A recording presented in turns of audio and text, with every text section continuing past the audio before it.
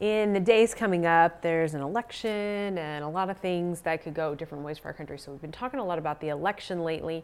And I know we talked about it a little bit on a recent YouTube that we did, but there's been some events that have been happening with someone that we know that I think would be interesting for discussion. You want to tell about that? Well, Jordan, I guess it was a week or so ago, maybe a little longer. 10 days maybe. There was a young man on the news. His name was Sean Foyt. You may have seen it. Sean is a worship pastor and worship leader. He came up, actually came up under us when he was a student at ORU, and during the years I was president. And he was a worship leader there, part of our 24/7 team under Dr. Leanne Benton, who plays piano in our program. And Sean's been leading these worship services all across America all through this summer and into the fall. And they got out to Seattle, and they're going to have a crowd of thousands coming. And the city stopped them from having their service at a public park. Now I want to emphasize the word public park.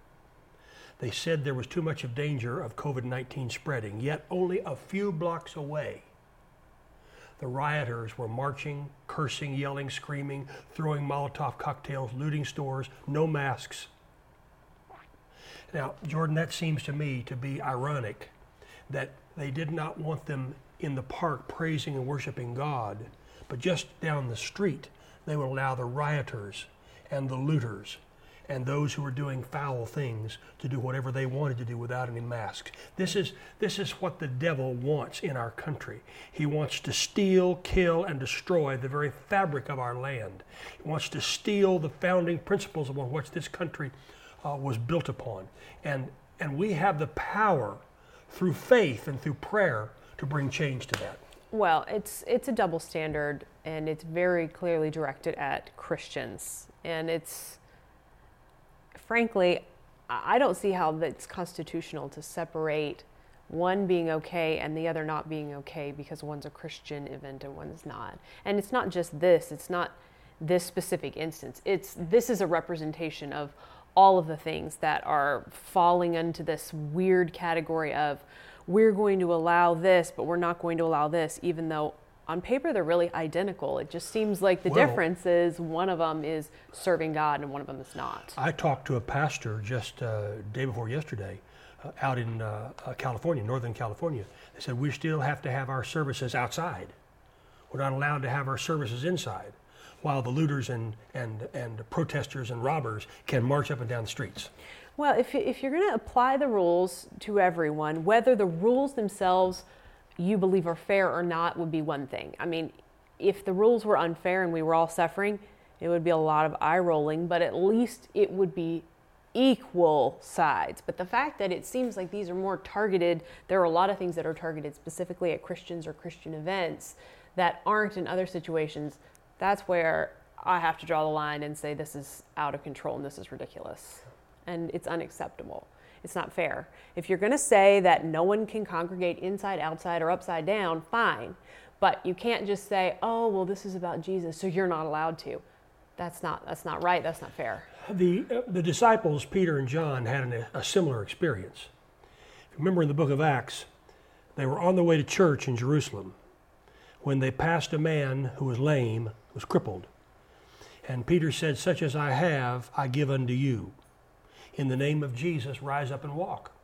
He took him by the hand, and the man was lifted up and healed and began to worship God. And jumping and leaping, the Bible says, he went in to the temple with them.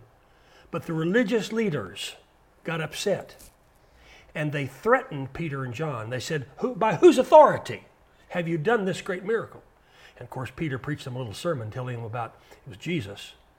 And they said to them, we forbid you to preach or teach in that name again.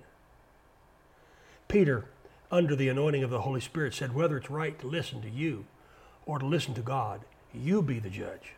But we cannot help but speak and speak of the things which we have seen and heard. Now, Jordan, you can't stop me from preaching the gospel. It's going to come out of my mouth no matter where I am.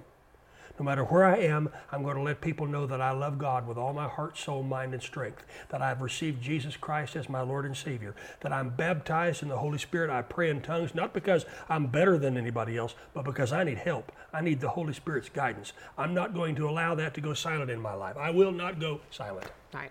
And that's not us telling you to go out there and break every rule and law just because you're a Christian. That's no, I not believe what in we said. keeping the law. Absolutely. There are rules and regulations for some things for a reason. But when you see something very clearly in front of you that is a double standard and it's very obviously an attack against Christianity, stand up for what's right. That doesn't mean you go out and break all the rules and break all the laws, but you can still stand up for what's right and do the right thing in those situations. And one of the right things is to stand firm for what you believe in. And when the time comes to make your city elections and your state elections and our national elections, Just about 5 or 6 weeks away. Right. Read what the person stands up for and read what lines up with your Christianity and your Christian values. That's the biggest thing, especially for young people. I know so many people who have no clue what the person they're voting for is actually standing for. It's like they're just completely ignorant of what the policies are or what they actually mean. Read them. Just read them. Research them. Well, it's not that hard. They've heard what somebody else said. Oh, I like them. And they took that as gospel, but they don't know why.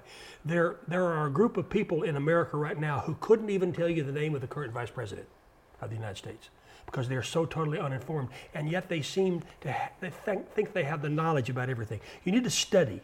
You need to get out the platforms and pray about it. This is not a popularity contest. You might like the way this guy combs his hair, this woman, the way she dresses. It's not about that. No. It's not about that at all. It's not a popularity contest. No. This is about what's right and what's wrong in America. And does that mean anybody's perfect? No, nobody's going to be perfect. There's no one person who's ever going to line up perfectly with what you want or like or agree with. I mean, the two of us don't agree all of the time, and we would stand for the same things. We're not going to agree. We're human beings. Everybody makes mistakes. Everybody falls short, and everybody is imperfect. But who lines up with what you believe? Who lines up with what the Bible says? Who lines up with what you feel strongest about in America? Yeah. That's really what the bottom line is. What about safety and security? That needs to be considered in our nation. What about our military? What about our police? What about the sanctity and the holiness of life? What about the rule of law according to the Bible? What about being allowed to worship and praise God? What about these things? Those are the kind of people you want to vote for. Right. And it doesn't matter what political side those people are on. Who stands up for the Bible? Who stands up for what you believe in? Who stands up for what you believe God is telling you to do and who you feel strongly about when you pray about it? That's the answer. It's not about a political side. And in life, listen, I learned from my father. In life, you never get a whole loaf. You never get 100%. But the problem that I have with people is they take the 20% of somebody that they don't like instead of the 80% that's good. And they major on the 20% and they throw out the 80%. Well, you shouldn't do that. There's an old expression, eat the straw and spit out the sticks. Okay, if you can accept 75 to 80% of somebody, you're doing pretty doggone good. Well, yeah, because we're imperfect and we're flawed and we're going to disagree. I mean, no matter Except what. your mother, she says she's practically perfect in every way. She thinks she's Mary Poppins. That's an argument for a different day. But we're all We need to do a special flawed. YouTube about her one of these days when she can't hear us. Well, we'll wait for that day to tape that one for sure. Let me pause the conversation for a moment to say that we're offering a special PDF to go along with this podcast. It's a free download. Just click the link in the description or go to oralroberts.com/bookstore to download it. Now let's get back to our teaching. But just like what Sean is doing, and he's not going around breaking all the rules and laws, be very clear about that. But what he's doing is standing up for what he believes in, and he's leading people to Christ and worshiping in the streets. And that is our God-given right, and that is our right in this country. And when I saw him on the news, I got so excited about what he was doing that I got his number, and I called him. And I had to leave a voicemail, but about an hour or two later, he called me back. And we had a wonderful time on the phone talking together. And it's just a blessing. I'm just honoring him for his ministry and for what he's doing across the country. And of course, he is a part of Bill Johnson's work out there in Redding, California, that great Bethel church out there. But you don't have to be somebody holding these kinds of things in the streets to stand up for what's right and to stand up for your Christian values. We each have a role to play in whatever that is, and you don't have to be a church pastor or a ministry leader or anything like that. You can be a stay-at-home mom or someone who works for a computer company. You can be anybody and still stay a student, and or you may even be out of a job right now. There are a lot of people struggling to find work right now in this craziness that we've been living in 2020. But that doesn't mean that you're exempt from standing up for what you believe in or following what the Bible tells you to do. And at the end of the day, it's your civic duty to vote. But more than that, it's your duty as a Christian to find the person who lines up the most with what you believe in. No one is perfect. No one's going to check off every box. But as someone used to tell me all the time when I was a kid, don't throw the baby out with the bathwater. That was one of his favorite expressions. He used to tell me all the time when I get upset about something, don't throw the baby out with the bathwater. Eat the straw, spit out the sticks. Are there some things in America that are wrong? Of course. But you know what? Find me a place that doesn't have something wrong. Don't throw out the entire system. Let's find those things that are wrong and let's make appropriate changes. But let's don't throw out the whole system, because the whole system isn't wrong. There's just some parts in it that need to be fixed. Right. So find the way to stand up for what you believe in. Find those people that line up most closely with your values and beliefs. When your car breaks down, you don't trash it. I certainly don't. You take it in and get it fixed, don't you? Yeah. You know, you get a flat tire, you don't say, well, I'm going to throw the whole car away because I got a flat tire. No, you change the tire. You fix the tire. It's really that simple. And you don't just run on it while it's flat. No. You stop and you fix it, and then you go back to what you're doing. And the same applies to everything else. Right. You don't just run on it while it's flat and complain about it. Well, that's going to ruin a lot of other things. You stop, you fix it, and then you get back on course. Yeah. And that analogy applies to everything we're going through right now, today. So, get out there, do your job. Vote. Vote. That's the most important thing. Vote. Because if you don't go out there and vote, you don't get to complain about it. And somebody else will be casting a vote for you. Yep. That's the most important thing. And pray about it. Pray and ask the Lord if you really just find yourself conflicted. I just don't know who to vote for. I don't like any of these people. I don't think any of them line up with you. Just pray about it and ask the Lord who to vote for and let Him guide your steps. That's a great thing about it. I always say it's so much easier to just let the Holy Spirit guide me, because then I just take my hands off and say, you do what you feel best and I will do whatever you tell me to do. And then the responsibility is off my shoulders to make a certain type of decision. I'll just let the Holy Spirit decide for me. Makes it easy for me anyway. It's easier.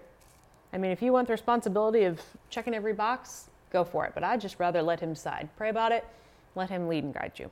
But get out there and do it. Thank you for listening to our podcast. We have a special offer available for you.